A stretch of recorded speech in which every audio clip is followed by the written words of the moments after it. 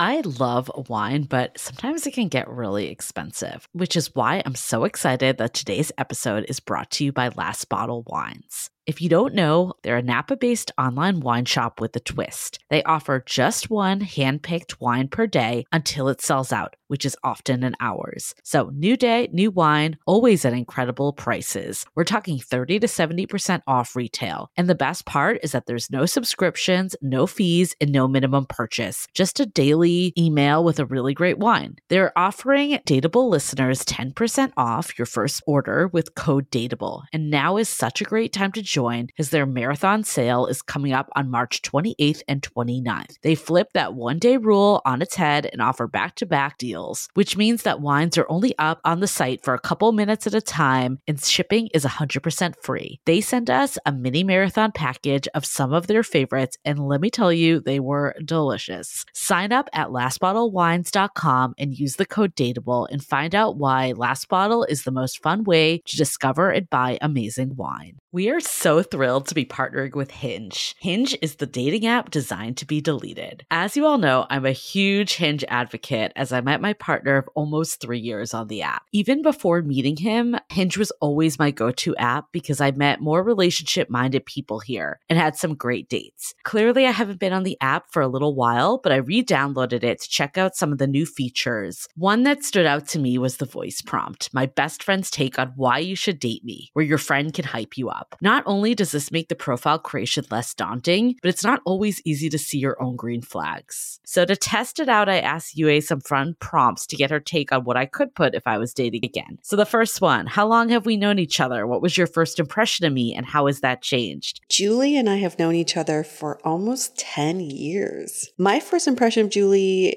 was that she's very social, but I've learned that she has a lot more depth to her beyond the social butterfly that she is. My next prompt, what do you think are my green flags? I would say she's deeply loyal. She believes in love, curious mindset, and she is fearlessly ambitious. And then last but not least, what kind of friend am I? Julie is the kind of friend who will always have your back, no matter what. Damn, that feels nice to hear. So download Hinge and try voice prompts today. Then find someone worth deleting the app for. The Dateable podcast is an insider's look into modern dating that the Huffington Post calls one of the top 10 podcasts about love and sex. On each episode, we'll talk to real daters about everything from sex parties to sex droughts, date fails to diaper fetishes, and first moves to first loves. I'm your host, Yue Xu, former dating coach turned dating sociologist. You'll also hear from my co-host and producer, Julie Krafchick, as we explore this crazy dateable world. What's up, beautiful people? Welcome to another episode of Dateable, a show all about modern dating. Whether you're dating, single, in relationships, getting out of a relationship, in a situationship, there are always questions about why people do the things that they do, especially yourself. So no matter what status or life stage you're in, these episodes will be relevant to you, I think. Especially right now as we're coming out of the pandemic, I feel like there might be someone out there that thought they got modern dating down. They're like, I got this. I understand what's happening. No. And then the pandemic hit and it changed everything. And now we're in like this next wave of coming out of the pandemic that's going to change everything again. So, you know, you can never be ahead of modern dating. That's what I've learned. And I've also learned that you can always say you have your shit together when it comes to looking at other people's problems. This is why therapists are very good at guiding you through that. Dating coaches can do that because they're a third party. They're looking at and observing you. But when it comes to our own stuff, nobody has their shit together. Like nobody has it down, okay? No. Not the therapists, not the counselors, not the dating coaches. I actually feel like last week's episode, this is the part 2 of our Dateable hosts and now moderators of the Love in the Time of Corona group that are really sharing their own individual stories coming out of the pandemic. So we have the rest of our lovely host crew. We have Janice, Tony, Swanee, and Ryan. So we got all that in store for you. But there was just such great feedback from the episode last week of just like how everyone showed up is just, you know, like super confident. And I think like a lot of people said, like, I liked hearing the mix of people that were owning being single and then the mix of people that were navigating new relationships. Because we always say it, like being dateable does not mean being single. Being dateable essentially never ends. friends. Like, you're always dating your partner. And there was this quote that we put up on Instagram. It was actually after the episode we did with Alice, like a few weeks ago, but I don't think we actually talked about it fully. But this is probably like the most liked quote we've ever gotten on Instagram. It was, really? Yes, it was, marriage is not the end of the search for love. It's the end of the search for the person to love. The search for ways to love that person has just begun. That's just such a great quote. And I think people are really taking the time during COVID to think about relationships, marriages. Is that what I want? And if I do want that,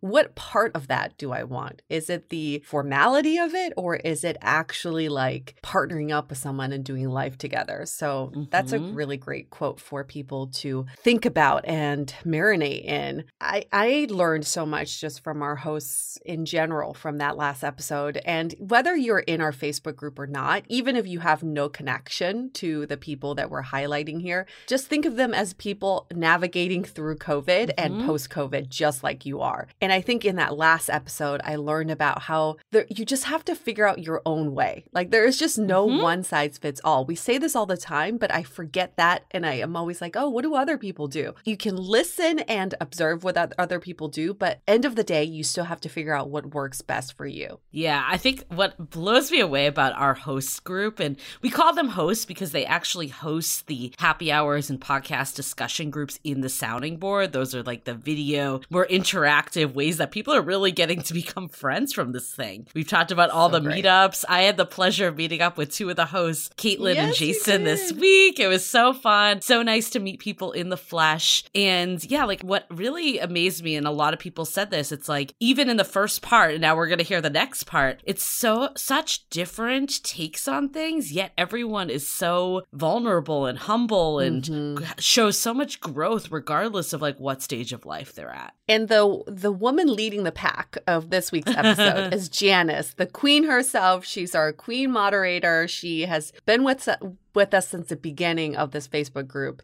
The original moderator, and now we've actually upgraded Janice to an admin because she's been so integral into this community. And someone that the group really looks up to. And we've got Janice, Tony, Swanee, Ryan, all coming for you. But before we play their interviews, I think it's important to highlight our event from last week with Jeff Harry about bringing in play into your everyday life and into dating. What a fun event that was, Julie. Yes. People said, I mean, him and Louise did such a fantastic job. Like the feedback coming out of that event, I feel like, I remember, I'm going to call out Julia LaSalle. She had just this smile on her face, and she came back and she's like, I'm ready to get back out there. Like, I feel energized. And I'm like, great. This is exactly what we want. We want people thinking dating should be fun. It should not be this chore and a drag. Like, if you're bringing that energy onto dates, like, of course the dates aren't going to go well. What I really enjoyed about this event was that everyone came with an open mind because nobody knew what they were expecting. And we all left with a laundry list of like awesome date ideas that you could do, ranging from the smallest little thing to grand gestures. And I think we really like exercised our creative juices during that. And that's what I wanted out of the session, just to be a kid again. Yeah. So, okay. So Yue, now that we're going into post-COVID world, what's one date that you're going to do with your boyfriend? We're going to do a scavenger hunt in Long Beach. Nice. This is something we've been wanting to do for a while. There's so many companies out there to facilitate stuff like this. You just got to seek them out. But Long Beach has these hidden areas, and actually my girl crush Mei Lee lives in one of those hidden areas. It's like Yue's like in her backyard searching for items. She's like, I swear I'm on a scavenger hunt. I'm not stalking you. May's like in the window weird. Is like, is that Yue? Mei Lee's used mug is on the list. It's so weird. It sounds so creepy. I'm sorry, May, if I sound like such a creep, but you are the one that inspired me to go to Long Beach and seek out these hidden areas. I'm not going to seek out your home unless if you invite me over. That's all I'm saying. But that's the one that I think it's a great family event so we can take our dogs and explore a new neighborhood. Love it. What about yours? There's two that I really want to do. So I think I know one of them. It actually isn't going to be the one that you think. I've told everyone everyone that my dream date is going to the trampoline park, but that is not one of my new ones because that's already been in my mind. These are like fresh. No, the moon one. The moon. Oh one, yeah. Okay. She knows. Go. Okay, so Louise, so we do breakout sessions, and while everyone was in breakout sessions, Jeff, Louise, Yue, and I were kind of talking about our own stuff. Jeff was like facilitating for us, and Louise had this one. We would like kind of like brainstorm like crazy ideas, and like the idea was like at least one or so stuck. And there was one that she put out there about going on a moon rise. So she was saying that you went to like Corona Heights Peak, which is like a top part, and then you would like watch the moon come up. But you hung on to this idea because the moon is so underrated. We don't ever talk about the moon. We talk about the sunrise. We talk about watching the sunset. The moonrise could be just as beautiful and romantic, and like the moon deserves some love too. Well, that's what I loved about this workshop is it wasn't just like spitting out ideas. It was coming up with like, what are your values? Like what makes something playful and like fun for you? And I think one of mine I've learned is that I am highly romantic. And I think the idea of like being on like a moonrise, like in like, you know, like being snuggled up, watching the moon come up, like that just sounds so romantic to me. Yes, I think that is so you. And that's why when Jeff first was suggesting like improv classes, I was like, no, that's not Julie. That's not Julie. That is not like intimate or romantic at all. So you know what I was thinking actually was, this is kind of a little bit of a tangent, but related. But one of the things that I was thinking about through like the whole last episode of why everyone's like this community has really been what it has been. Because you and I have talked about this before. We like were very scared to start a Facebook community. We thought it was going to be a bunch of people like bitching about dating. And we just did not want that negative energy because that isn't what Dateable is about in any way. And it's like, it's blown us away how introspective people are and how supporting they are to one another. I mean, we'll hear it with the hosts too. It's like what has really been the core is like these people have essentially made a group of friends like over COVID times. Like a lot of them say, I tell the fellow members of the sounding board in Love in the Time of Corona things that like I wouldn't tell even like my closest friends, especially in the sounding board when they're chatting every week via video. And I was thinking about it, and I really do think actually the key to modern dating is to have that support system and having that like friendship. Because I was thinking about like even you and I, it's therapeutic for us to be doing this podcast. This is how we've both grown over the last 5 years with our own dating lives. And I think honestly having you to like bounce things off of and to like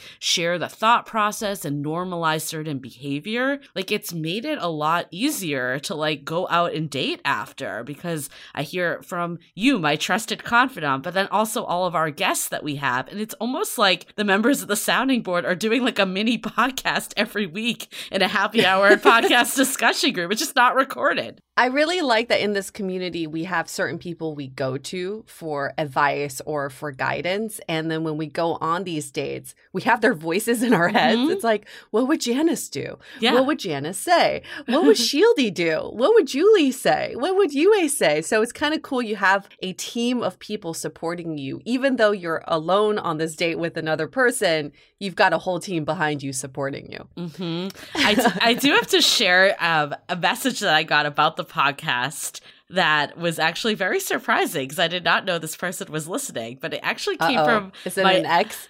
No, it actually came from my aunt, and she wrote to me the best. I'm going to read this to you, Yue. It's so good. I've been saving it for you so you can have a reaction. But she basically— And not the one I met, right? No, my other side, my dad's side. And my sister-in-law does listen religiously, so shout out to Hannah. I know you're listening. Hi, Hannah. She is like, she's like, I'm a legit fan. I'm going to buy merch. I'm like, I could send you a piece of merch.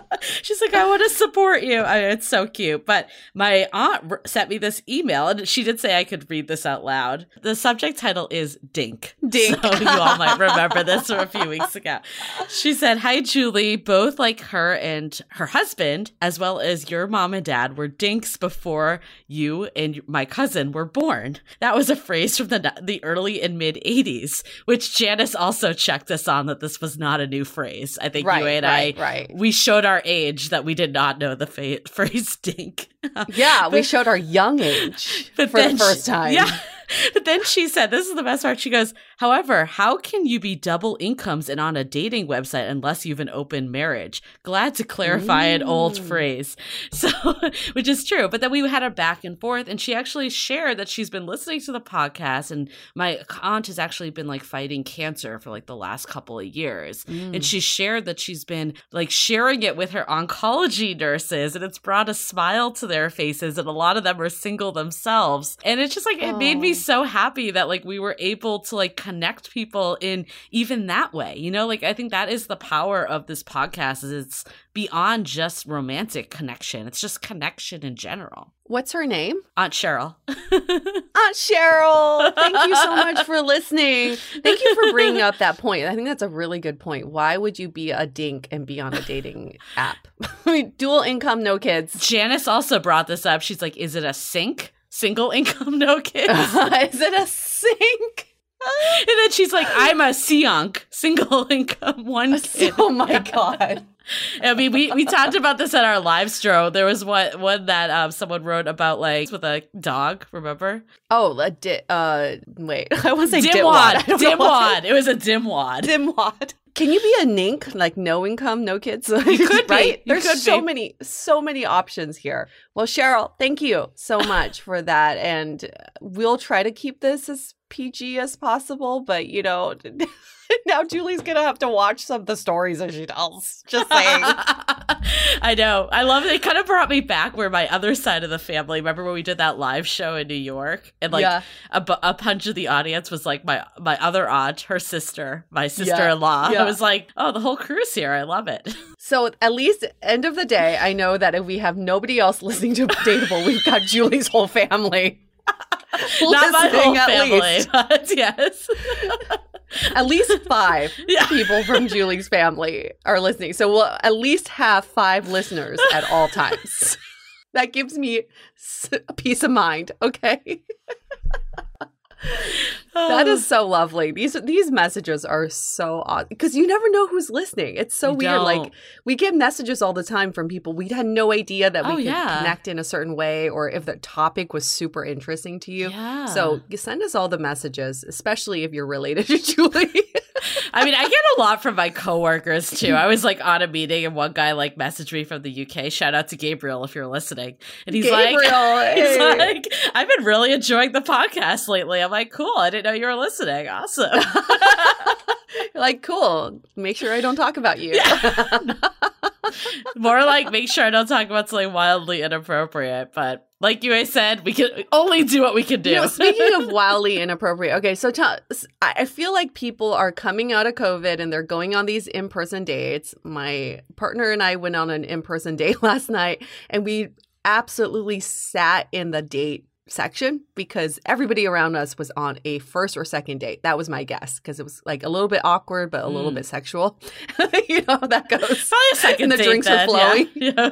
Right? And the drinks are flowing. You're like, it's a little awkward. But I was a little bit shocked because I haven't witnessed in-person dates for a while. And the table next to me, I stopped eating and talking to my own boyfriend because their conversation was so intriguing. She kept talking about the guys that she's dated in the past. Like she was talking about, the hottest guy I dated was a YouTube star and he dated this other girl and he chose her over me. And then there was this other guy that was like in finance, and she just went off on a history of her, I don't know, her dating past. Resume. Her dating resume. Her dating resume.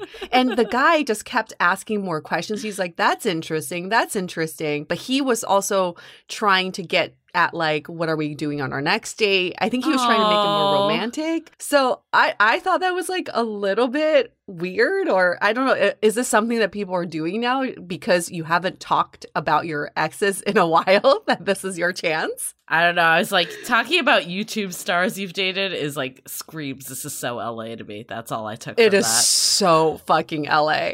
I was like, if she mentions a TikTok star, I'm stopping this right now. I mean, I'm so mixed on this. Like, I would be kind of turned off if someone went down their dating resume with me, especially like the way you're describing it. The more I think about things, like I really don't want to have the ex convos like super early. But if you do, like it's like, what did you learn from this? Like, what did you take away? How is it going to show up different in our relationship? Like, there's no reason to stay in the past and just like talk to your girlfriends about that, not someone that you're like trying to build a relationship with. Yeah, but what I thought was different about this conversation was that she wasn't talking about her exes. She was talking about the dates that she's Which is been even on. weirder like to me. A humble brag or something. Right.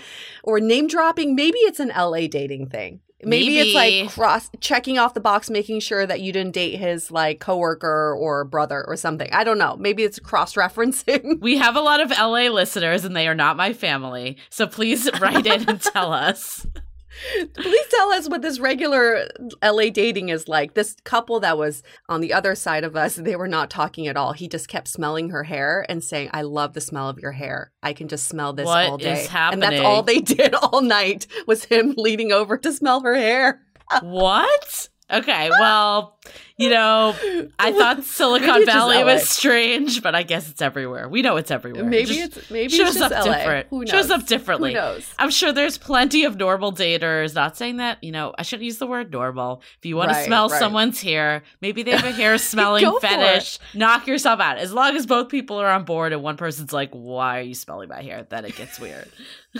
Well, I'm just going to be talking about the TikTok stars that I've dated in the past. I think that's what I've learned is, you know, name drop. Just make it up. Just have like a make it up that no one's going to verify, right? Right. How could they ever?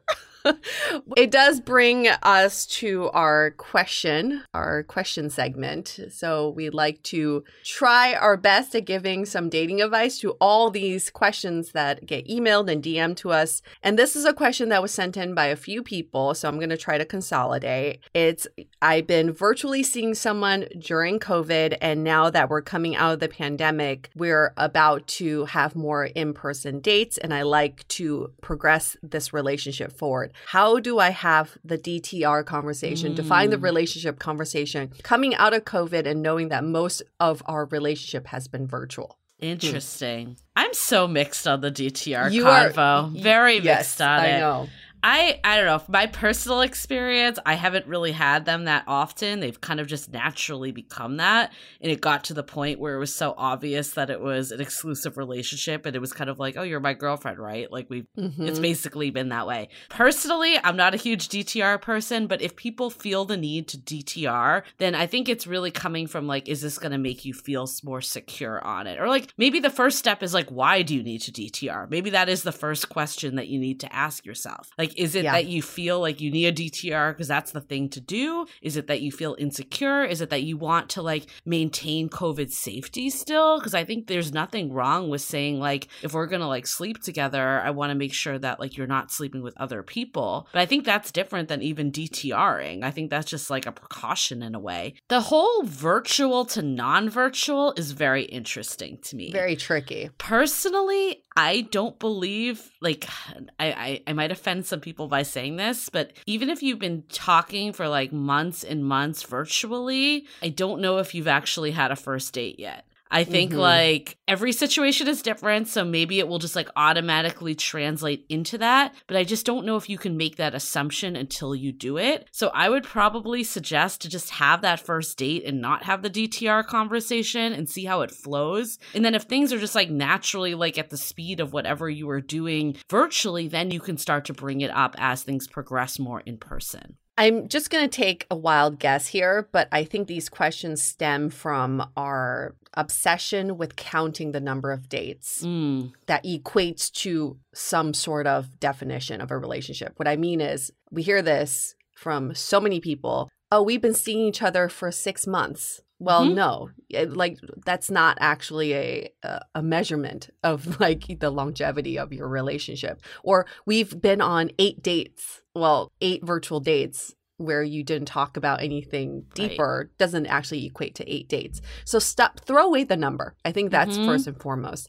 I think what's more important than a DTR is a DTP. Define the progression. Yes, love it. I think ultimately with the DTR, what we want to hear is we want to take this relationship to the next level. And that doesn't need to be like, are we monogamous? Are we exclusive? Are we boyfriend, girlfriend? Are we girlfriend, girlfriend? Are we boyfriend, boyfriend? Who cares? The label does not matter. It's about the progression. I really enjoyed our virtual dates during the pandemic. Now we can hang out in person. Would you be open to hanging out more in person per week? Would you be open to taking a weekend trip? That's progression. I'm a big fan of the DTP. I also feel like, same with you, Julie, the virtual dates, they shouldn't be called dates. I think it's a misnomer. We can't label them as that. They are meet and greets. They are friendly calls. They're hangout sessions, but they're not really dates. And so let's just not count it as that. It's really hard to go from like so much virtual meetups to like in person and all of a sudden just feel like it translates over. I mean, it definitely can. Like, I'm just looking at like even our sounding board members, right? Like when I met Jason, well, I met Jason before, but when I met Caitlin and some of the other folks, like the other week when we surprised people, it did feel like we had known them for a very long time. But I think there wasn't an expectation there. Like, you know, like it's a little different. I think when you're going in from virtual dating to now we're meeting in person and we're going to be together, it's going to be official. That's a lot of pressure and expectation when you haven't even like seen how you vibe in real life. Can I just say a confession right now? I was a little nervous meeting our sounding board members the other week because I didn't know it was going to be awkward. And that's why I told Julie, I was like, as soon as we say hi, we say bye, because I hate lingering and like the awkward silence. Thank God there was none of that because everyone was super cool and we jived well. But I think that also can happen in dating too. You could jive so well over video, and then in person it's like, awkward silence. What do I say next? And then I don't know. I get really nervous about that. Yeah, I think just take each date at a time and just like see what you unfold. And also the other side of, I think why I personally don't like DTR is that like I want to also feel like I'm like in it with someone and not making this like call too early to like define something before I actually even know them to the fullest. Yes, like Gisela. Yes, exactly. That was her whole story. It's like, you know, it's just enjoy the moment. I think like so much we're overthinking, trying to put labels on things. Like by no means am I saying you should date someone for like years and years and never have a conversation of what you are. But I think going from a virtual date to an in-person does not need to have this conversation. Yeah, I agree. Okay, let's do an update from our partners really quick. This episode is brought to you by Femtasy. Have you ever considered erotic audio stories as part of your self-care routine? Well, it should be. Femtasy is an online streaming platform with a collection of short erotic audio stories for women. The stories are ethically produced and narrated by both male and female voices. And to make it even more fun, you get to choose which voice you want to narrate the stories. My favorite, if you don't know already, is Holly from Australia because she reminds me of my sexy friend who has the best sex stories. And if you know me well, I really enjoy the wild and raunchier stories, but Femtasy also offers stories on the sweet and romantic side too. Listen to your fantasies and take time for yourself on Femtasy.com. There are over 500 audios exclusively for you to deepen the connection with yourself. To celebrate womanhood and International Masturbation Month, Femtasy has dropped their prices. Now you can get your subscription for only 99 cents per month or $9.99 for the year. Just head to Femtasy.com and start listening to your fantasies. Again, that's FEMTASY.com. This episode is sponsored by BetterHelp. We at Dateable are huge fans of therapy, and BetterHelp can match you with your own licensed therapist and connect you in a safe and private online environment. Me, for example, I was able to start communicating with my therapist in less than 48 hours. It was so quick. Now, BetterHelp is committed to facilitating great therapeutic matches, and it's more affordable than traditional offline counseling. Their licensed professionals specialize in everything from dating trauma, stress, anxiety, trauma with a big T, depression, grief, you name it. They have someone who's an expert in that. We at Dateable wish for all of you to live a happy, healthy life. And that's why as a listener, you'll get 10% off your first month by visiting our sponsor at betterhelp.com/dateable. Join over 1 million people who have taken charge of their mental health. Again, that's BetterHelp, spelled HELP.com/DATEABLE. Okay, so shall we hear it? Let's kick it off with Janice.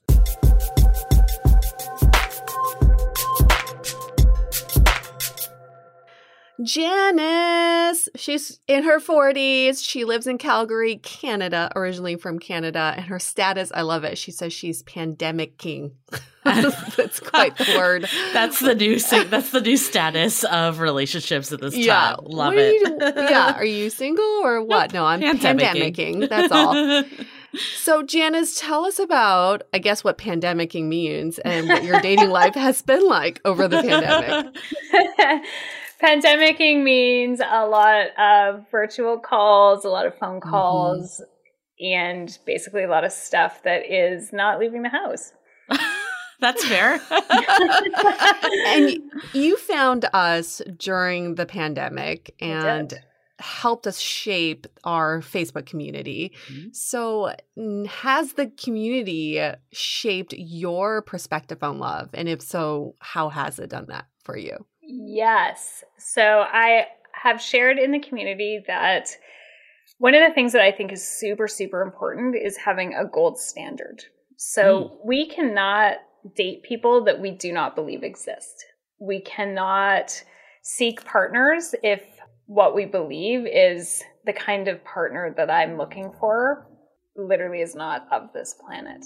So being part of this community has really helped me get evidence every single day that the kinds of partner that I want exists. And I know they do because they're in this group, communicating in a certain kind of way, exploring their emotions in a certain kind of way, stepping forward with vulnerability and authenticity. And I am heterosexual, so that specifically relates to men. We often say men are not in touch with their emotions, men are not communicative, men are this, men are not this, men or whatever it is that is said. And I see evidence every single day that I'm in our community that these things are just false because there are men there doing all of these things.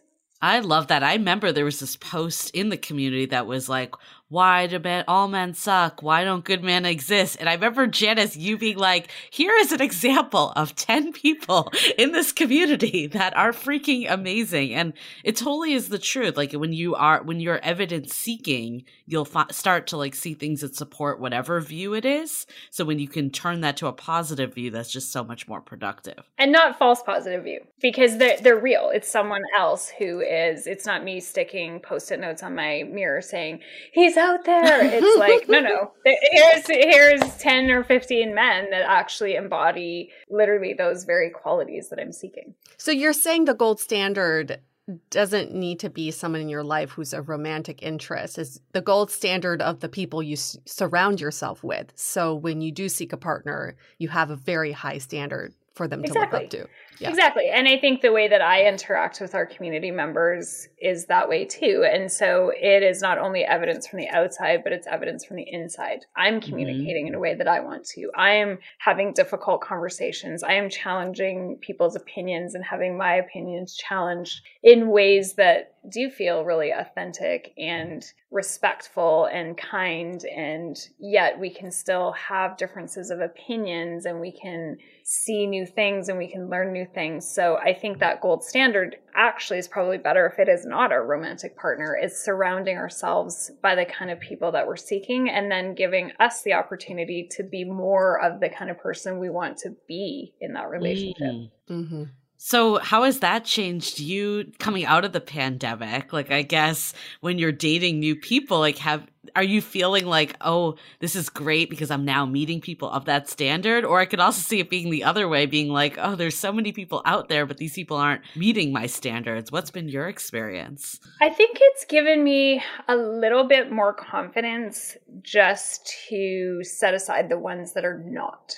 And so it has actually always been something that I feel a sense of over responsibility about. So if somebody uses words or phrases or sentences that I'm like, ugh, I feel like I must have done something to make them say that. And at this point, I can just stand in that confidence that, you know, if somebody jumps through to a sext on the second text, that probably wasn't me. That's just him, and we can just kind of move forward, because I don't think that any of the gentlemen in our group actually would I haven't got a sext from any of them, for example. I hope not.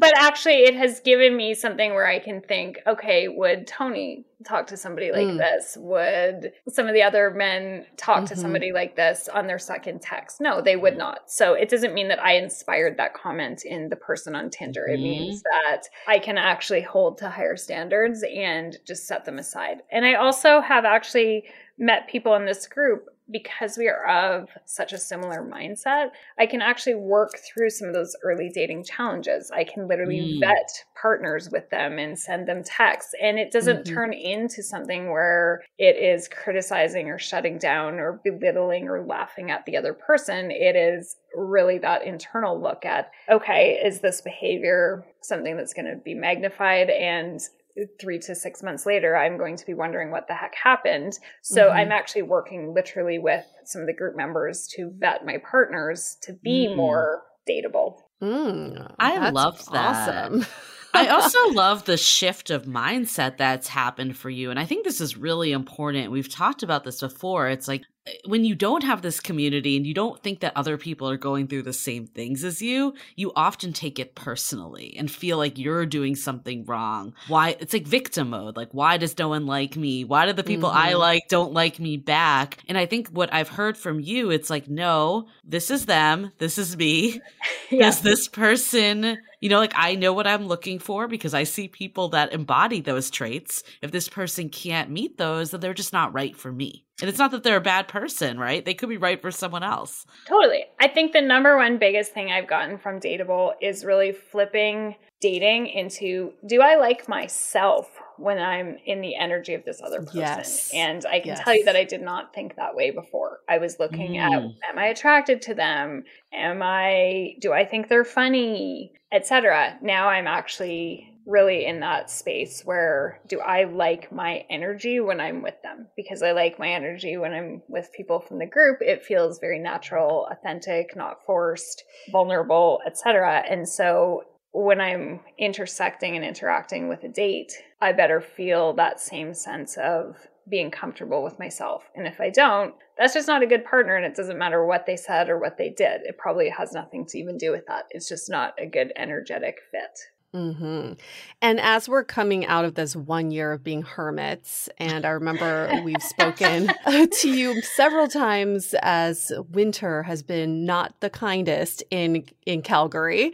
So even like a walking date or outdoor date is sort of out of the question. But as the weather becomes warmer, we're coming out of the pandemic. What is the one thing you're looking forward to the most when it comes to dating? I have a hard time answering that question because we have shut down again. So as of Friday, they actually said that we're shut down until 2/3 of people get vaccinated, which is going to be like summer. So I'm not sure I'm actually the best person to answer that question. Damn. Because we're still in this. Okay, what about if we have a magic ball and everything is cured? Then what would you say? I think that I was quite specific about the kinds of activities I would do on a date prior to this. And I really learned through the pandemic that those relationships that I can foster and develop digitally on the phone, through FaceTime and video, those are a great read prior to ever getting in person. So I think that we do have something, especially on online dating. We do want to meet up with the person. We don't want to waste time. But I think investing even more in those upfront screening tools and recognizing that what you see is what you get there too, because these relationships from the Dateable community have all been digital and they're genuine friendships that we have been able to authentically nurture. So I think that I underestimated how valuable that is on the front end to get somebody on the phone, get somebody on video. Yeah. I think one theme I've heard through this whole thing is that like the friendships, the digital connections you've even made from this community that are platonic, a lot of that is going to apply to how you move forward romantically. Like in your words, like why do you think having that community, this sense of belonging is essential to like dating and relationships too? I think the 2 happy hour sessions that really stand out for me that did not have guests were when we did work around anxiety and fears. So in the sounding board, we get the bonus podcasts, and those were 2 episode themes. And they really stood out because we had a small group of people that sat on screens, made eye contact with each other, and we expressed our deepest fears or our anxieties. And I just remember thinking, oh my God, I'm not alone. Yeah. And that no matter what someone said, that someone else in the room felt it, that someone else understood it. We didn't need to even talk about the depth of what that experience was like. We all related to it. And so I think it's actually given me the confidence to understand that there's not a single person who's going on a date who does not feel some fear or anxiety. And we may have it at different points in the process. So I don't tend to feel a lot of anxiety up front. I get it later. It was great to hear from people who get a lot of anxiety before a first date or a week in or 2 weeks in. And so just getting a stronger sense of compassion and understanding and recognizing that the feelings that I have of fears and anxiety and some of those more negative things are just normal. We all have them.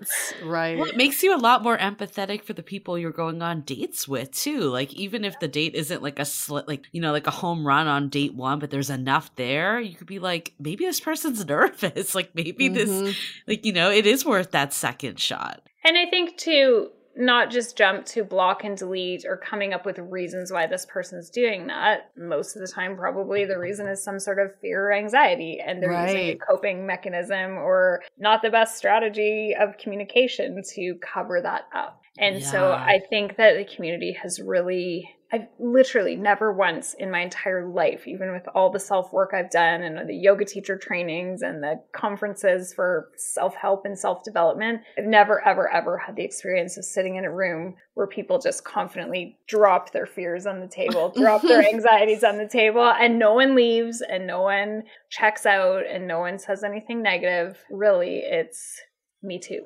Me too. Well, props to you, Janice, for setting the tone for this group and for showing us your V card, your vulnerability card, like no other. And I think that's why others feel that there is a safe space for them to drop it all on the table. Tony, 32 years old. Yes. Currently in New York City. He's been there for 8 years, originally from the NYC. He's single, but figuring it out. I love that. I love that you made this new status in there, right? Yes. Single, but figuring shit out, okay? Like the rest of us. Yeah, exactly. Tony, tell us about your dating life during the pandemic. What has it been like? I think one of the things that came from the pandemic is, I guess, more honest conversations. And I'm not saying like I was dishonest beforehand, but I was always more closed off. So like the really interesting thing with having phone calls or FaceTime dates, it led to just more, you kind of like brush off all the, I don't want to say BS talk, but it's not just like, hey, so what's your favorite color? Where are you from? Like, oh my God, this weather. And especially now with current events, especially within the last year, it's kind of made for, you can't like get away from those conversations. Right. So I think like in a way it's been better because of that. Has that led to you, like knowing like, okay, this person isn't for me, I'm gonna, cut ties when you've had those dark combos? Yeah. I mean, I think one of the things I've been more open about is not wanting to have kids. And it's one of those things where being, like after turning 30 is kind of those things where like I can't just brush around with. So I remember one time I did, and this was like early pandemic. I remember I was like talking to someone and then like mentions like, oh, so I noticed in your profile you said you didn't want kids. Like, yeah, I figured once you kind of hit 30, you should have those conversations, even though I may not bring them up right away. It's on the profile. And yeah, we had like an entire conversation, and definitely not saying like we closed off ties, but in a way we did, because we knew in that sentiment we were going to want different things. So it's, like that's probably something that we probably wouldn't have had if it was pre-pandemic, like meaning we'll just probably spend the first couple of dates getting to know each other in a more different way. But since, you kind of want to focus on time and what is it that you're looking for, those conversations have definitely happened earlier. So basically not being afraid to talk about the things that matter to you in the beginning, even before meeting up, just so that we don't go in this cycle of date after date and not getting to these questions till like 3 months in, and then you find out and then you get the fuck out. Like, you're like, I know her favorite color, but I don't know if she wants to have kids. Exactly. No idea. Exactly. And then what about the Dateable community? How has this community shaped or changed your perspective on dating and love? I think it's always easier hear someone's point of view that's not like a friend of yours or like a family member, because sort of feel like you always have like this pressure of getting into like a relationship quicker when, you know, your friends are in a relationship or engaged, they're married. But like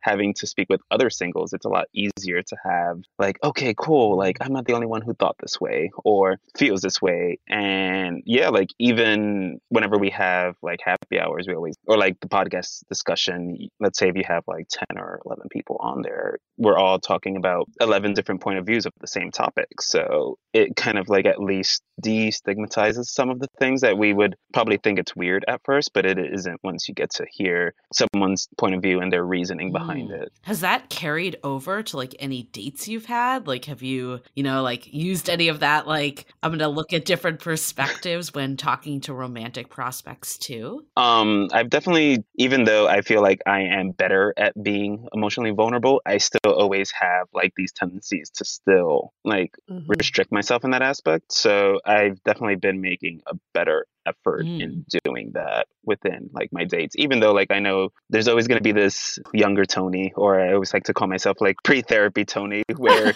he wouldn't want to talk about a lot of things. So yeah, like there's going to be points where I still will sometimes still restrict to that aspect, but knowing, could I at least be self-aware and honest and realize like, yeah, I kind of fucked up here, and how can I at least be more self-aware about that and at least have that discussion. The beauty of this journey is that we're looking for incremental change. We're not looking for overnight complete makeover and transformation. Yeah. And just knowing that in every moment, any given chance, you have the option to ask, how can I change this? Or how can I just be a tiny bit better or be a little bit more vulnerable in this moment? That's all you really need. It's baby steps. Totally. I think too, like being vulnerable is scary. Like I think it's hard for a lot of us. And I mean, personally, I've gotten this out of our community too, is that like if you know, like the baby steps of practicing even with people that are virtual that you don't even know that well, you build that muscle. So when it comes into other parts of your life as well. Yeah, and I think that's always like the tricky part is I know that it takes baby steps, but I still want to just, you know, get to that finish line quicker. It's like, yeah, baby steps. In practice, that makes sense. But mentally, I'm like, but can we just skip to that? Because you're a perfectionist and overachiever. Didn't we figure that out from the schemas? It is. Exactly. So that's always like, I always have to like sort of not call myself out on that, but then realizing, yeah, like I may not be able to verbalize this as much as I want to, but sort of at least say like, hey, I know that's something I struggle with, but am willing to, you know, work on and continuously do, even though I know it's maybe like 1 or 2%. I wish I can just go from like 0 to 100, but I know that's not the case. You know what's funny though? Sometimes we don't see it in ourselves, because I see you, Tony, as like one of the most self-aware people by far that I know. And I think a lot of people in the community look up to you in that regard. Like I definitely hear a lot of people say that, because you're so, I mean, even what you were just saying, like you're like, a lot of people couldn't even articulate what you just said. So I think you need to give yourself some credit too, where credit's deserved. You do. We just interviewed Janice, and she said her barometer of like figuring out if someone's a good partner for her or not is she would ask, would Tony say this? Would Tony do this? So there you go. What would Tony do? So there you go. Oh. You got to show yourself a little bit more patience. I know. I do. I love it. So now that we're, you know, starting to see a light at the end of this tunnel, people are getting the vaccine, things are reopening. How do you think you'll take like what you've kind of learned in this last year through the pandemic, through the group, everything, and apply that like to your dating life moving forward? I think in my end, just being less harsher on myself, which is always tricky. And I know that if something doesn't work out, it's not a big deal. And I know one of the things I was thinking about was, I know we spoke about this on the think it was like 2 weeks ago in the happy hour. And one of my biggest fears is also one of my biggest things that I'm looking forward to, which is being happy in a relationship. But it is also a fear. So it's always the tricky part. It's like, yeah, I'm really excited and I want to do this, but I'm also afraid of it because I've spent like a lot of my time single. So it's one of those things where I know it's not going to be easy. And I think that's what makes it always challenging to know. Yeah, everyone always talks about the positives of relationships and no one really talks about like the hard work it takes to just communicate with someone and open up. So it is something that I'm trying to be more, not saying enthusiastic about because I am, but it's just like there's always going to be that small fear as well. So just trying to like let go of that little by little. I think the fact that you actually are aware of that, though, and you've probably like heard this through people in the group and like just talking about fears and talking about, you know, all the work that comes with relationships, that's setting you up so much better, though, for someone that's not even thinking about that stuff. And I think sometimes like being single, I can totally relate to this, is like there's a lot of times that you're like, I don't want to be single, but then there is something comforting because that's like the way of life, you know, sometimes. So the fear of change and just like letting someone else in can be just as like a big of a fear as being alone or something, like the flip side of it. Right. So that's just something I'm trying, like I said, just trying to be less harsh on myself with the progress that I've made. I'm just curious, what scares you the most about being in a happy relationship?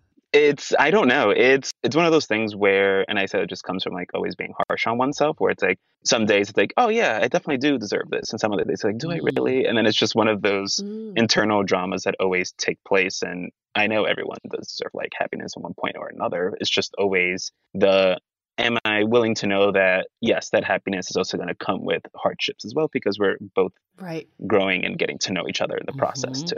Wow, really profound. We went there. I mean, I think like the fact that you're thinking about these things, the fact that other people view you as a gold standard, that should be like ammunition. I know, though, easier said than done. Like a lot of times we all have these internal struggles. And I think a lot of people are like, what next dating app should I be on? What should I do to tweak my profile? And my personal opinion is like the stuff that's actually more impactful is the deeper, like getting to the bottom of your own shit, basically, than like how you can like update your profile photo. Right. And I think I've always like had that discussion with my therapist as well. Like, even though she can like value that I've made a lot of progress when we first started, but she always knows, it's like she always has to like reaffirm that because she knows that I'm the type of person that will always look like, well, yeah, I know I made a lot of progress, but there's also more to be done. It's like, can you stop thinking about like the more you have to, like the more stuff you have to work on and appreciate the progress you've made. And that's just, so that's like our constant like discussion, at least like once a month. And the word happiness, I think, is really tricky because we talk about people being deserving of being happy, but I don't think anybody's deserving. I just think happiness is a part of life and you either choose to recognize it or you don't. And I think we all have the ability to recognize happiness. And maybe that's just a different way of looking at it, but I just feel like happiness is there. It's out there. It's part of your life. And sometimes we choose to not see it. And that's okay sometimes too. I think happiness there's a lot of pressure with the word happiness to be happy. Yeah. And I think like if we can start being like, how do I feel? Like, do I feel alive? Do I feel fulfilled? You know, all of that, like maybe that's a way to kind of be able to recognize the good that's going on a day to day. Yeah, and it's also like recognizing that there's going to be bad with the good and there's going to be like sadness with the happiness too. But it's I think that's why like one of my favorite movies, and I don't know if you guys have ever seen, is like Inside Out. Yes. Animated movie. So and it's always like one of my favorite movies because it's like one of those things where like the biggest dilemma is like sadness and happiness are always sort of interlocked with each other. And then it took until the end for Joy to realize like, oh, it's okay for there to be sadness within like the entire, growth of the character. So it's also like realizing that as well and just being okay with that and just knowing that, it's gonna be like rough. But, it's sort of, is this something that you want? Actually, that was just therapy for me. So thank you for turning this into a very therapeutic session. You're welcome.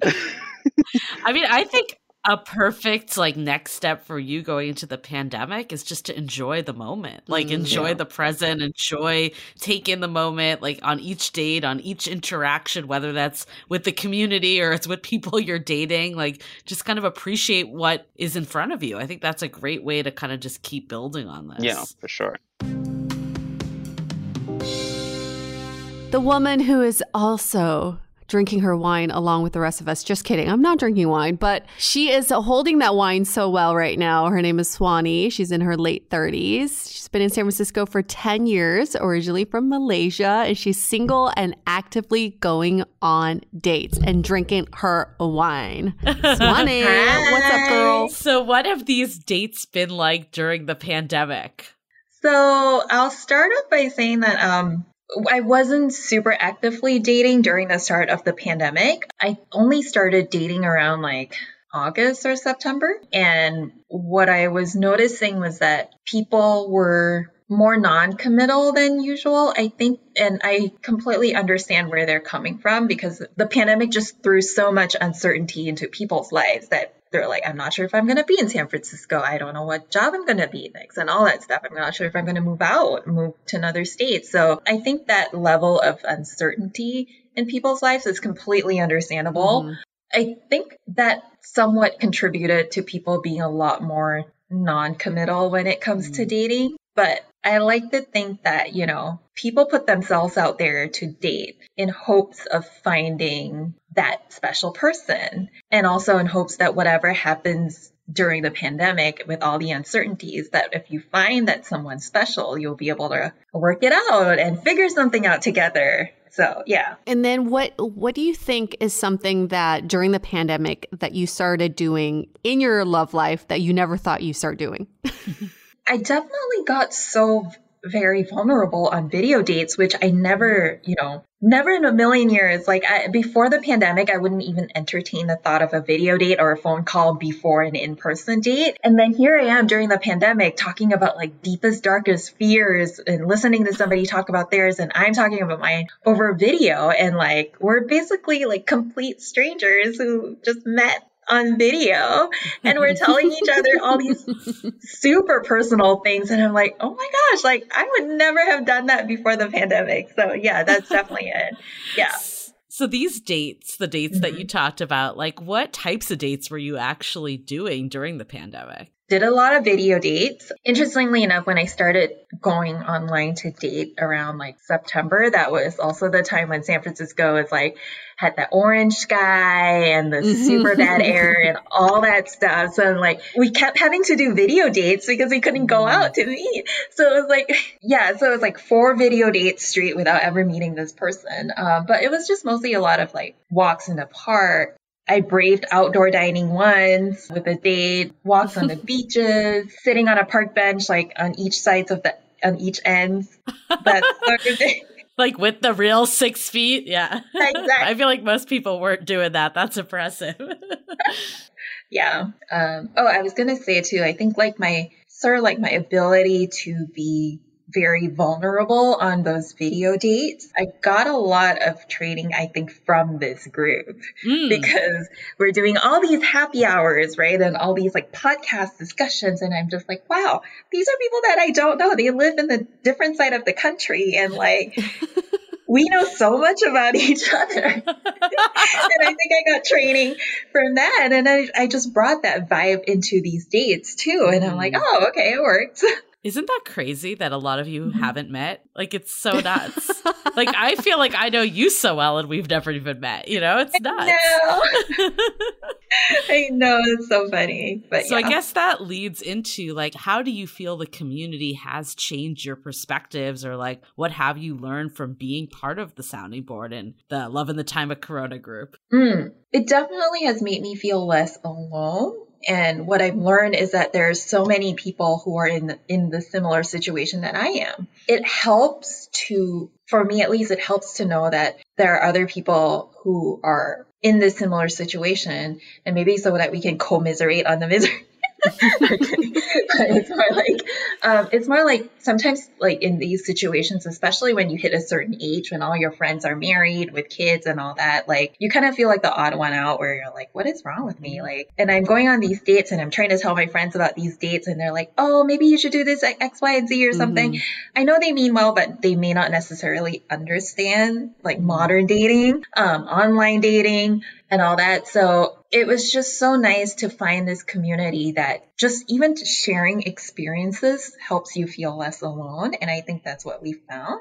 And then just this sense of vulnerability in our group where people just are so open about sharing. And I think it has really helped tie us through this lonely pandemic, and then friendships that built from there. So I'm like just super grateful for everything that has happened with this group. Can you help paint the picture of your first time interacting with the community and the thoughts that were going through your head?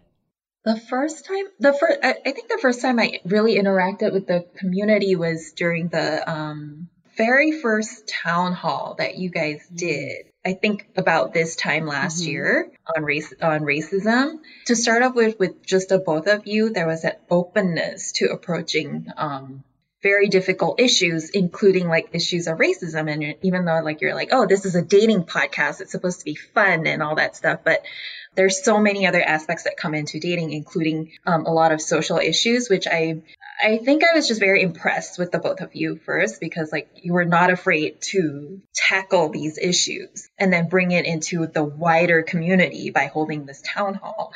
And then in this town hall, and then I realized that, oh, there's so many people out there who are also just so open and willing to share. And that's one of the things that I was so impressed is that openness to share information, because then it just cascades into making more people more open to sharing their information. And that's how we built connections, and that's how we built friendship. So I think that was my first impression of the group. And then I think I just really wanted to get to know people more, because I was honestly feeling very lonely this time last year. Like, oh my God. I think it was you actually that messaged me. It was like, we should do happy hours. I really think it was like started with you actually. Yes, because I'm like, who wants to do happy hours? Talk about dating and how awful it is for us single people. And now it's funny that was like how you started though, and now you're like, it's taught me how to be vulnerable. Like that's actually kind of nuts when you think about it, that like the first impression is let's just all commiserate in our misery, but that's really not where it's gone at all. It was actually UA and I's fair too about starting this group, and it has like blown us away in terms of what it's become. It's definitely blown me away too. And I think like I remember when I approached you guys to start this happy hour, or start the happy hours, it was just a very, very, very generic idea, because I'm like, oh, so many other groups are starting online happy hours, so why not this one? I'm like, just throw it out there, just ask. It doesn't hurt to ask. That's, I think, kind of one of my mottos in life is like, it doesn't hurt to ask. I just threw it out there, and then it just cascaded into this. So yeah, like I said, I'm just very, very grateful for where a year later where things ended up with this group. Yeah, to be able to build friendships, like have that kind of company. And I just remember like for Thanksgiving and Christmas too, it's like we had this group that came together just to like spend Thanksgiving and Christmas together, even if it was online. So yeah. And then as we're like emerging from the pandemic, how do you see things changing? Like, do you think you'll still do video, whether that's with the community or video dates? Like, how do you see that progressing as we emerge out? Personally, for me, I really love the videos now. I never thought I would like it, but I'm like, this is such a great little investment way. I felt like the videos have always been able to give me enough clue to be like, do I want to see this person in person? Mm-hmm. So I really, really like it. And I'm going to use this going forward. Here we have Ryan. He's 31 years old from Dayton, Ohio. He's been there his whole life, and he's currently in a monogamous relationship. Or since we've known you, this is a new monogamous relationship that you've entered into. As far as I know. And so that's a great segue into the first question. What has been your dating life like over the pandemic? Yeah, so went from being in a 4-year relationship at the start of everything to separating with that person, finding Dateable, finding a community, and really kind of like going down that rabbit hole of like self work and trying to make myself, just a better version, rediscovery after you're in a relationship for a while, kind of trying to talk with people, meet people, which is super hard to do during a pandemic situation. a lot of testing the waters, finding out what people's comfort level is. Being somebody who's immunocompromised, it's kind of an extra level of consideration in, the time of like, okay, do I want to meet up with this person or not? It was really kind of more of a consideration of like, do I think that there's actually a connection there? And then, about a month and a couple weeks ago, I met somebody and been seeing each other, and it's been going pretty well. We are in an exclusive relationship. It's established. We met him, right, Matt? Matt was on the live event for him to kind of pop in. I loved how like the whole community knew him because they were just like, oh, yes, excited to see it. But how did you guys meet? I don't think we actually even asked you that before. Yeah. How does one gay person meet another gay person? Grindr? Grindr, yeah, it was Grindr. Yeah, it's really funny. There's a comedian named Mateo Lane. He says they should have called it Fruit by the Foot because it literally goes down to like the actual feet of where somebody is. And I think that's actually a better name for it. But it's funny because we only live like 5-minute drive from each other. So we've literally been in each other's backyard, and I don't know. It's thought you were gonna say 5 feet. Yeah, no, he's my next door neighbor. It's great. He's just been living in my closet. I didn't even know. That's how you meet someone during COVID. That's exactly how. Yeah. Oh, look at that. He's been in the closet the whole time. Now he's out. That's a multi-level one there. So before COVID, had you like used dating apps like when you were in before you were in a relationship, or was this new? Yeah, no, I think I've always kind of used Grindr. I mean, was like the original. It's so funny because we did one of those live happy hours where we were talking about different stats and questions about like dating and whatever, and that was one of the questions that came up is what was the original, and I knew it right away. I said Grindr, and everybody came up with like, oh, Tinder, OkCupid, or whatever, and I said Grindr. I know it. Grindr started it all. Leave it to the gays to find a way to find each other. We did that. But we had Grindr, and like that was kind of the one that I was on originally, and then I used Tinder at one point in time, and that's actually how I met my ex. Was through Tinder. But Tinder and like those other apps are kind of not great for me sometimes because it is hard because they'll connect you with people that are like 100 miles away. And it's like, well, this is not ideal for me. Right. I don't want to have to date somebody I have to drive 2 hours to see. That's just not functional for me. So going back to our Dateable community, especially the sounding board, how do you think this community has shaped your perspective on love? Yeah, it definitely, I think it's actually made me a little bit sterner because I've always been this like, no, give people the benefit of the doubt. You don't really know. And like, I'm always that person who's kind of just like advocating, I think, for like, okay, well, maybe this is the situation. Don't jump to conclusions, whatever. Mm-hmm. I think it has taught me to, which like, I shouldn't always give people the benefit of the doubt. Sometimes it is good to have that mindset and get that balancing check because I always have a tendency to do that. And I end up becoming a doormat, I think sometimes, which is not good either. So yeah, I mean, that's one of the big things I've really pulled from having the community there is checking me and reining me in on that too. Which thankfully I haven't really had to do that with Matt. He's always been very considerate, very responsive, and has really kind of valued my time and respected me through a lot of our interactions, which I think is why, we're where we're at right now. So Right. Well, I think that's exactly it. It's like once you have that boundary, the people that like are going to show up will start to find their way through, and you'll have less tolerance for the other people. And I think especially during a pandemic, people have kind of gotten, a little more rigid on some of their expectations. Did you have any like situations where you could tell someone wasn't meeting that standard and you were like, okay, I'm done? Yeah, so we love to talk about fuckboys in the Dateable community. Who doesn't? Have you been quarantined from fuckboys? I wasn't originally, but not on purpose. I like had to find out the hard way, and I think we all have a moment like that. But yeah, and I mean, like, he's a fine person. I just think that he was closeted. So that person was just not meant to be. But I did have a lot of like not valued time, and it was simply because like regardless of whatever's happening in that person's life, base value, like that person just would not show up when I had the expectation for them to, or they would set the expectation for them to show up, and then it would fall through. And it's just like, well, that's important to me. And I think definitely being a member of the community and having people bolster that ideology really set that foundation for me to really hold that as a standard and be like, no, that is a requirement for me. I have to have somebody value my time, and I have to have somebody show up when they say they're going to show up, because I do that. So why can't I expect that from my partner as well? Preach on. I love it. Yes. And now that you're in this committed monogamous relationship and you're both vaccinated at this point, right? I remember you saying that. Round 2 was today. We went together. First shot and second what a shot. romantic outing. We got our second shot together.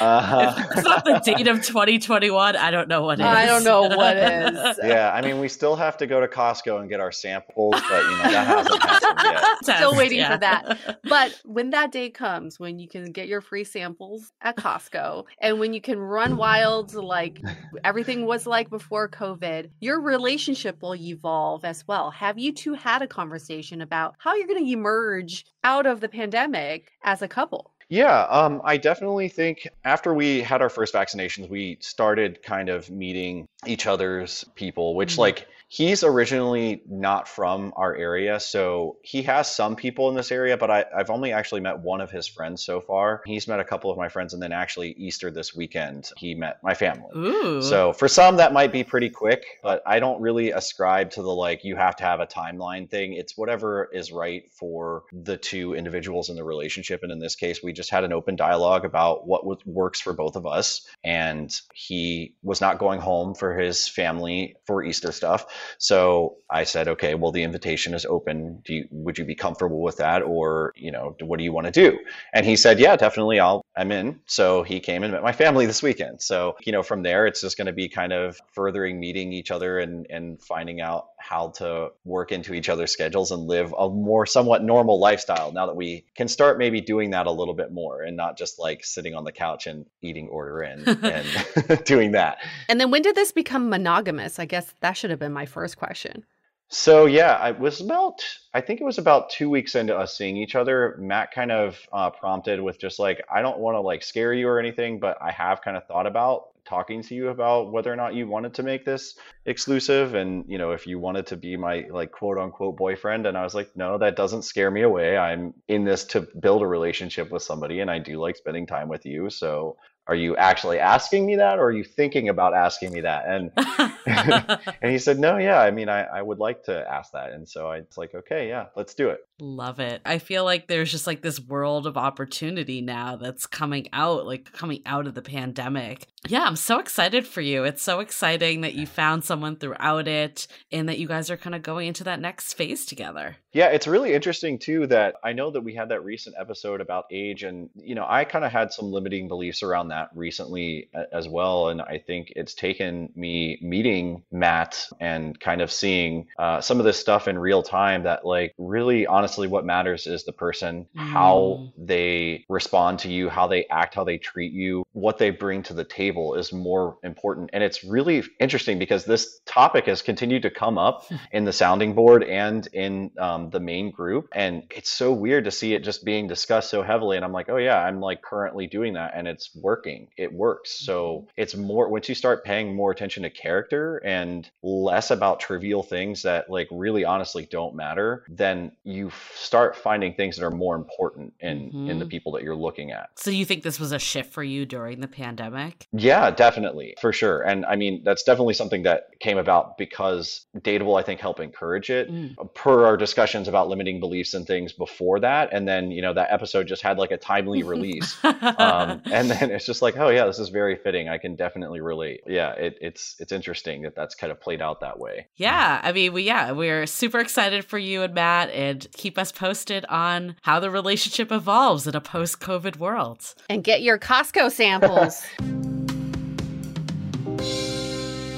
Love that from Ryan. I love that he is proof that relationships can still come out of COVID and they can still flourish after COVID, because I think a lot of us worked on our communication skills, solidifying our values and standards during COVID so that now we are prepped for much stronger relationships. Absolutely. Like, I think one of my biggest takeaways is like, be the person that you want to date. And I think this COVID time gave us that time to reflect.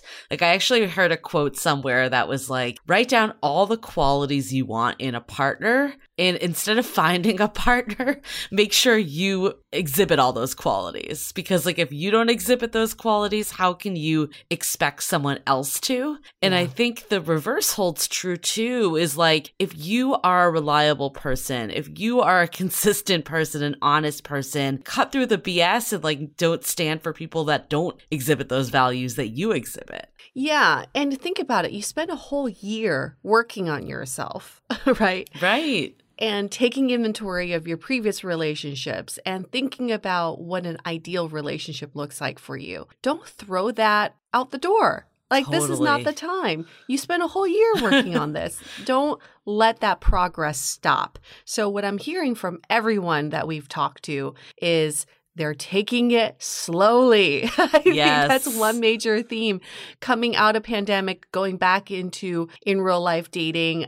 Just take baby steps. There's no need to go on all the apps and get all the matches and stack up your dates one more time and make your dates 5 minutes long so you can cram them all in one day. There's just no need. Now that you know what you're looking for, hopefully, or somewhat, or the feeling you're looking for, take it one day at a time. Right. I think one of the best things that came out of COVID dating is that there was less serial dating going on. Yep. Like, people were more giving that one person a shot. And I think I would love to see that continue post-COVID as well. Even when, like, you know, I think part of it was from, it's almost like COVID was an STD in a way, right? It's like you didn't want to be exposed to all these people. But I think even when, you know, this is under control, I think it's a good way to approach things. Like, if things don't work out, you can always get back on the apps. But I feel like you and I have always kind of been like, we're not numbers people, because it's so hard to really form a deep connection if you're juggling all these people at surface level. Yes. It's quality over quantity.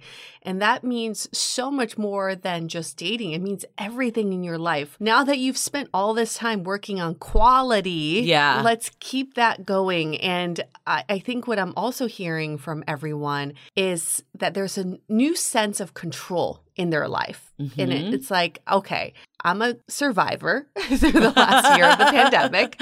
And we made through this together. And if I can control my life and I can steer my life in the direction that I want to, why would I relinquish that power to someone else who doesn't text me back, who is ghosting me, who is ignoring me? Don't relinquish your control because you worked so hard on gaining back your control. Totally. Like, I think, like, as someone that was single during part of the pandemic, it was very scary at first. And then I think it became very empowering, because you're like, if I can get through this on my own and I can be at one with my company. And again, I'm not speaking for everyone. I know a lot of people really struggle with loneliness during the time. But I think that is also a sign of, like, what is it that's really going on for you? And I think instead of turning to another person, turning to yourself. So then when you meet another person, you're meeting them under, like, this is like someone I want to, like, share a life with, not like I need to, like, survive. Yeah. You're not looking for someone to complete you. You're already complete.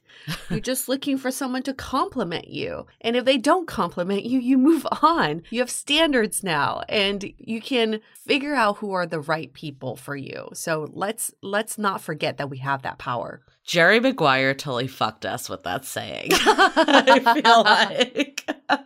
But I think the one last takeaway I have is just, like, you know, the vulnerability that people are willing to show nowadays. Like, I think going through something difficult has also reminded us too of what really matters in life. And a lot of what we heard in these convos was, like, even through video connection, people were able to go deep, whether that was, like, with, you know, friends at the sounding board or, like, potential partners that they were dating. There was a lot of, like, kind of like the BS, like, what's your favorite color? Where do you like to go on the weekends? Conversations going on, and more of, like, the deep stuff of, like, what really matters in life? Like, what am I looking for? Like, how do I really form a connection with this person? Yes, I think COVID really put things in perspective for a lot of people. And now you're able to prioritize what's important in your life. And I think for anybody listening to this, and if any of the people on the last 2 episodes, their journeys really resonated with you, or you saw a little bit of yourself in them,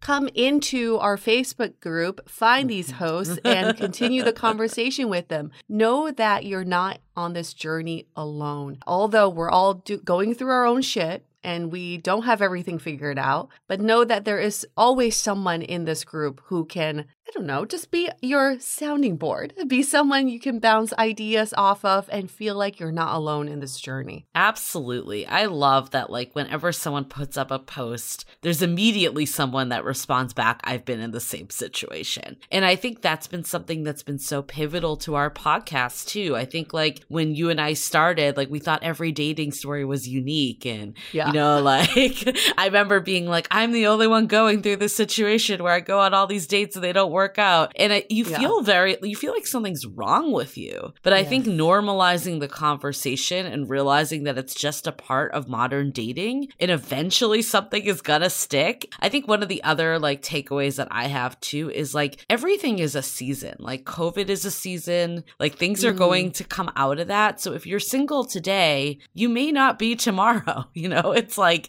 things always change, and things can change really damn fast, especially, like, as you get more comfortable of what you're looking for. So I think wherever you are today, it's okay. And I love, like, this thought of, like, what is good that is in where I am today? Because the reality is, whatever life stage you're in, whether you're single or in a relationship, there's going to be pros and cons. So you might as well focus on the pros while you're in it. Yes. Keep on evolving, keep on progressing, keep on learning, and then be kind to yourself. This is you need to figure out, like, the best source of self-care right now. We all went through something very traumatic. So take care of yourself and take care of the people around you. All right. That's it. Thank you so much for listening to this 2-parter. We're back with our regular episodes starting next week. If you really enjoy our show, and we really enjoy having you as our listener, please go into Apple Podcasts and give us a 5-star review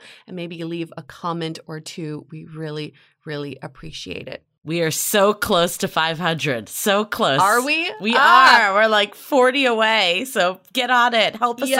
Yes, just 40 more. Please, please, please pay it forward, and we'll pay it forward as well. Okay, we're going to wrap this up. Stay dateable.